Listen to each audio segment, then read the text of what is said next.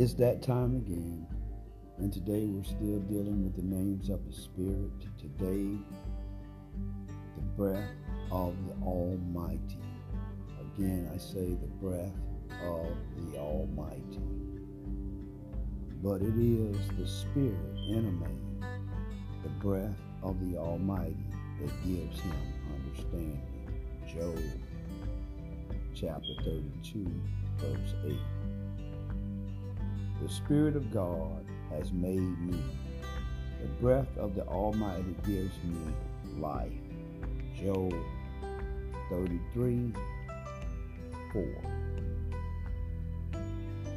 If it were his intention, and he withdrew his spirit and breath, all mankind would perish.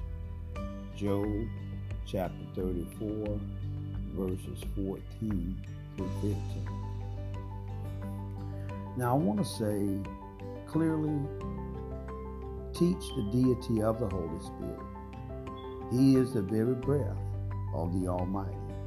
In contrast with certain doctrines that downplay the Holy Spirit or regulate him to a role less than equal with God, Elihu, the speaker in all three passages, asserts the role of the Holy Spirit in creation, giving the sustaining life and giving understanding. Without the Holy Spirit, all mankind would promptly perish.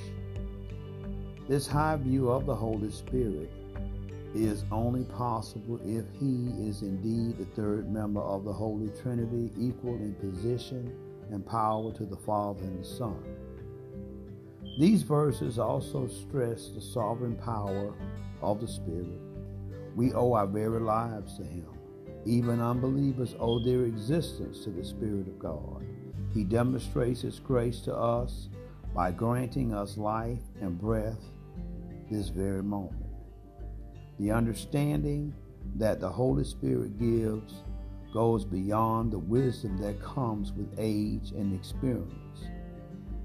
Through the Holy Spirit, even young men and women may possess insight into life that those much older will never attain. See, a lot of times, that's why it's so important to build relationship. And as you build relationship, and meaning reading and studying your Bible and praying and asking God to come into your hearts every day, this is what gives you that power to possess insight.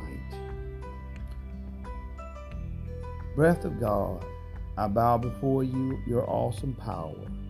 Sweep through me, renew me, give me wisdom beyond my years. In Jesus' name, amen. So I just want you all to know to continue to pray, continue to seek God's face, continue to have relationship. I like to say the sinner's prayer. Lord Jesus, let the blood from your nail-print hands and feet, let it fall on our sins and wash them all away. Lord Jesus, we confess you as our Lord and Savior, and we believe that you died on the cross and that you rose again on the third day. Lord Jesus, God the Father and the Holy Spirit, come into our heart. Sit on the throne of our heart and renew in us your righteousness, your peace, your joy in the Holy Ghost.